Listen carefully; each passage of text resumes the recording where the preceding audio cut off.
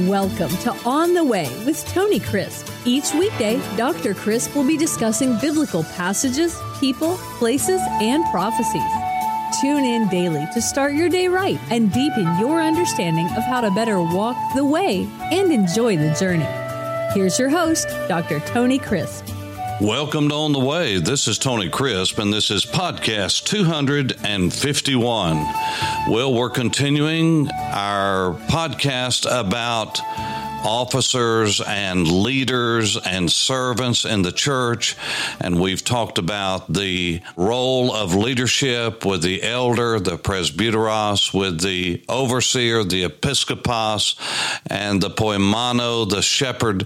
We've looked at all of the different concepts that are wrapped up in those in that one office of leadership. But this is a different kind of leader that we're looking at. It is a leader that has to do with assistance. It has to do with serving others and assisting others, especially those who do not have what they need and those who need a special kind of assistance, those that perhaps are disgruntled and need help and understanding and mercy. This came about early in the life and ministry of the early and primitive church. You recall in Acts chapter 2, the Church of Jesus was born. 10 days after the Lord Jesus had ascended to heaven, the promise that he gave, the Father sent the Holy Spirit, another allos, another comforter of the same kind of Jesus, that would not be with them, that is Emmanuel, God with us, but would be in them, the Parakletos, one that's called alongside, one that comforts and encourages. That's his name, the Comforter, the Encourager, the Counselor, all of that. Well, you say, well, that sounds a lot like Jesus. Well, that's exactly what it is. The Holy Spirit is, for all practical purposes, Christ in us. And yes, God the Father, God the Son, God the Holy Spirit, all one, yet three distinct persons. Now, you go figure that out and you come back and tell us all about it, because our little brains, and as finite as we are, cannot understand infinity. And whatever analogy you come up with, it'll break down sooner or later, because this is a divine analogy, not one that can be likened unto earthly things. And so we can only go so far with that. But the Holy Spirit came at Pentecost, and the Church of Jesus was born. For the first 8 years or so, it was only Jewish people, but Gentiles came in, those who were non-Jews, and this was one of the great mysteries, that God would take Jew and Gentile hand in hand, right and left hand, left and right hand, and they would form one body.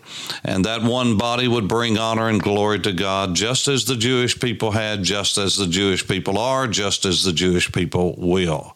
But right now it's a special time, calling out Jew and Gentile, build upon the teachings of the apostles and the Tanakh that had come before. And indeed, God is doing something among us that only the prophets and angels could look into, but they couldn't understand until it took place. Well, the body of Christ was made up of Jews and Gentiles, but to begin with, Jews. And I don't know if you've been around Jews, but they're just like Gentiles, only maybe a degree on steroids in the sense of being demonstrative. I've not known a Jew ever, and I'm around Jewish people as much as any Gentile I know, and I can tell you they speak with their hands, they speak with their face, they speak with their eyes, they speak with their ears, they speak with their feet. In other words, it's a whole body effort. Sometimes they're just saying hello, and we in the West think they're arguing with one another, but they're just being kind and demonstrative in being kind. Because we don't know the language, it sounds like that they're coughing and spitting and so forth. They're just speaking the language of the Lord Jesus, and it sounds sometimes difficult and different to us, but it's not at all.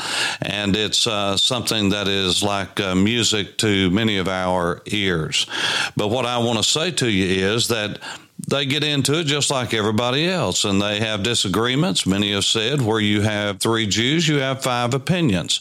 I'm not saying that being anti-Semitic. I'm not saying that in any bad way. I can say that because the Jewish people who know me know that I love them, and they're just like everybody else. They're fallen creatures just like us. They don't care to share their opinion with you, and all of that is good to me. It's not bad. That happened in the early church. It didn't take long for the people to get into it. Why? Because they're just like everybody else. You come to chapter 6. Remember, there were no chapter verse divisions in the early text. It was just a letter, a historical narrative. And it says, now in those days, this is Acts chapter 6, the Acts of the Apostles, the Acts of the Holy Spirit, the early church. Now in those days, when the number of the disciples was multiplying, there arose a murmuring. Isn't that amazing? You get more people together, more people say all the time, well, I wish our church was larger. Well, what you're asking for, yes, blessing, yes, but you're also asking for more trouble, because with people come trouble. We want the people, we just don't want the trouble that comes with it. But even the best of congregations have trouble. If you think there's a perfect congregation, you're silly. You're not thinking, you're daydreaming. It's not going to happen. There's no such thing as a perfect congregation, because there's no such thing as perfect people. And they're going to argue. But what we have to really remember is that just because somebody disagrees with us and someone contradicts us and someone doesn't go our way, that doesn't mean they're persecuting us. That doesn't mean that their character is bad. That doesn't mean that we have to diss them and be ugly to them. This happens in the Church of Jesus all the time. If we can't win an argument on substance, we start tearing down people's character. Now, we see that in the political realm all the time. We see that in the world all the time outside the church. It doesn't need to be in the church. We need to love one another and not say just because somebody disagrees with us that they're out of the will of God and going to hell. That's a cruel and harsh way to look at life, and nobody wants to be around people like that. And that's one reason why people don't want to go to church. That's not the main reason, but it is one reason. So we need to understand people are listening to us, because there's going to be disagreements. We've got to learn how to disagree and still love one another for the Lord's sake. It's the body of Christ. Now, in those days, when the number of disciples was multiplying, there arose a murmuring against the Hebrews by the Hellenists. Now, let's identify those two groups. The Hebrews, remember, were the natives. They were the people that lived in the Galilee, lived in Samaria. They lived in Judea. They lived in the environs of what we call the Holy Land. But the Jews had been scattered and dispersed around the world. They were the diaspora, just like there is a diaspora today than those who live in Israel. Well, the same was true then. And you remember in the book of Deuteronomy, chapter 16, Moses told the people 3 times a year at Pesach, at Shavuot, at Sukkot, I want you to go and make Aliyah to Jerusalem, make your ascent to Jerusalem, and there have those appointed days, the Moed. And that's exactly what was happening. Remember, it was Pentecost, and this was the early summer Moed, the celebration, if you will, of the wheat harvest. The barley harvest had been at Pesach, at Passover. It was Pentecost. It was 50 days after the Passover. This was the day when the Jews celebrated the giving of the Torah at Sinai, 50 days after the Passover and unleavened bread. Now God had done something new again, and the Holy Spirit had come. The Hebrews were the people who spoke Hebrew or Aramaic, and they had the customs of those who lived in the land. And then you had the Hellenists. The word Hellen or Hellas refers to Greece and those who are Greek, not just in language, but they were in culture and basically philosophy. And they had a way of doing things that was different than those who had grown up in and around what we call the Holy Land. I don't call it Palestine during the days of Jesus. Parenthetically, because there was no Palestine during the days of Jesus. It was not called Palestine at any time except for 100 years after the resurrection of Jesus. So there's no such thing as a map or a timeline of Jesus and the apostles in Palestine, because Palestine did not come around to the 130s under Hadrian, the Roman emperor, who did that to spite the Jews and renamed the city of Jerusalem Aelia Capitolina, and he named it, the whole country there, Palestina, Syria. It was a horrible thing to do, but that's exactly why he did, because he's a horrible man.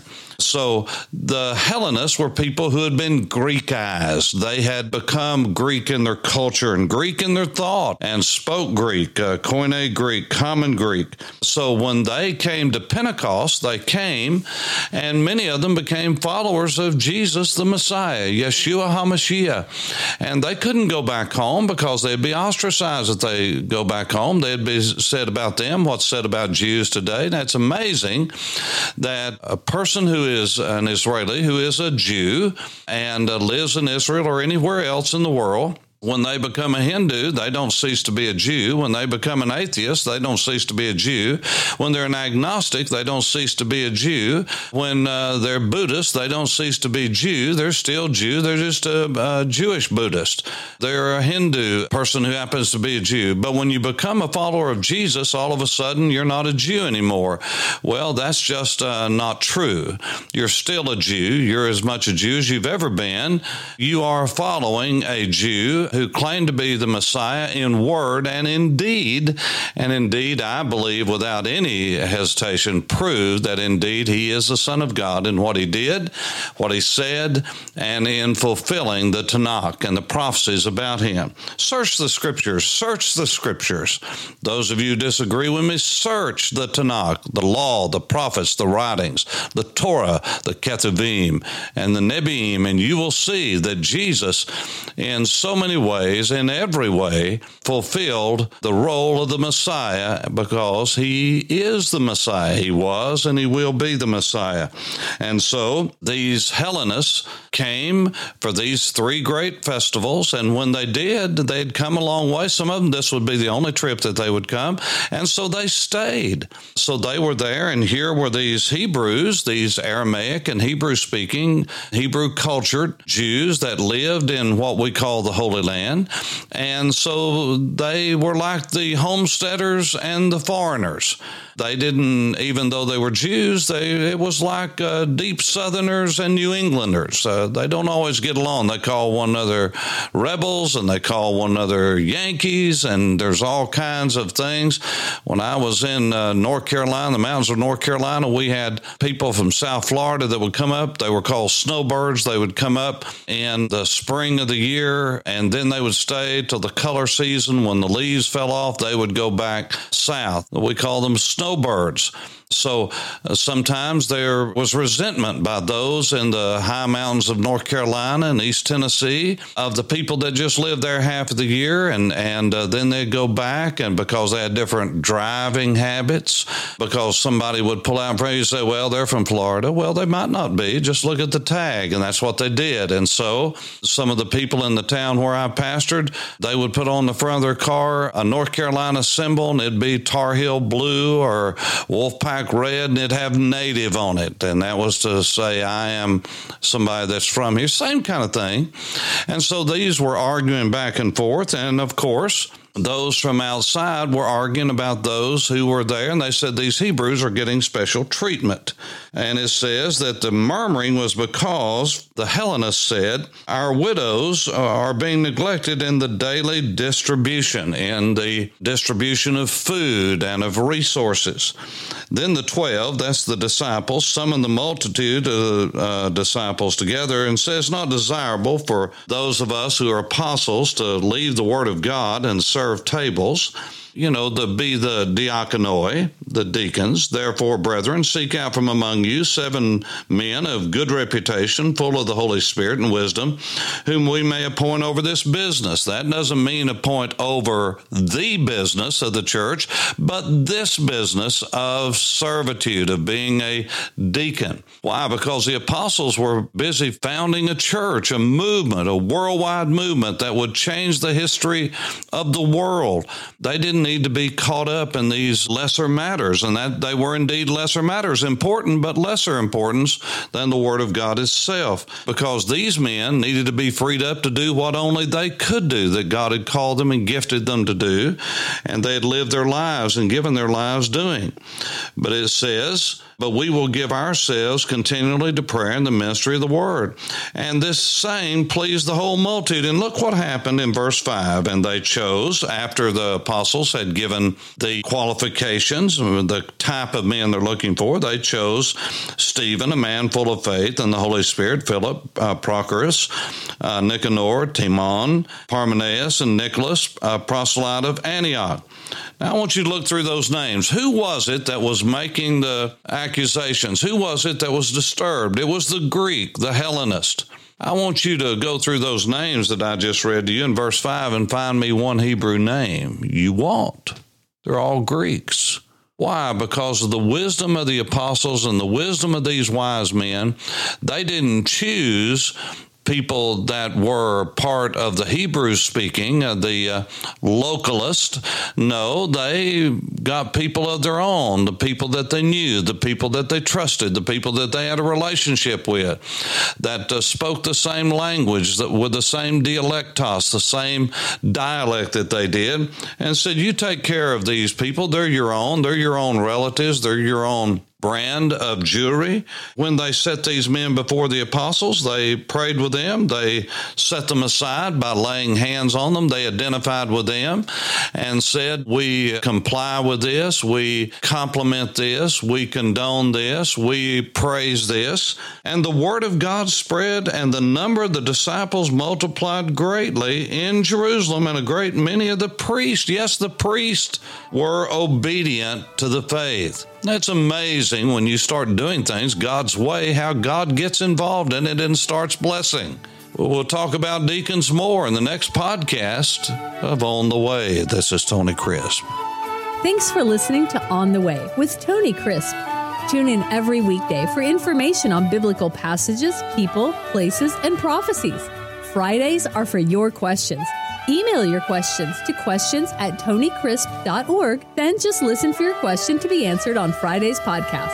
That's questions@tonycrisp.org. Thanks for listening and have a blessed day on the way.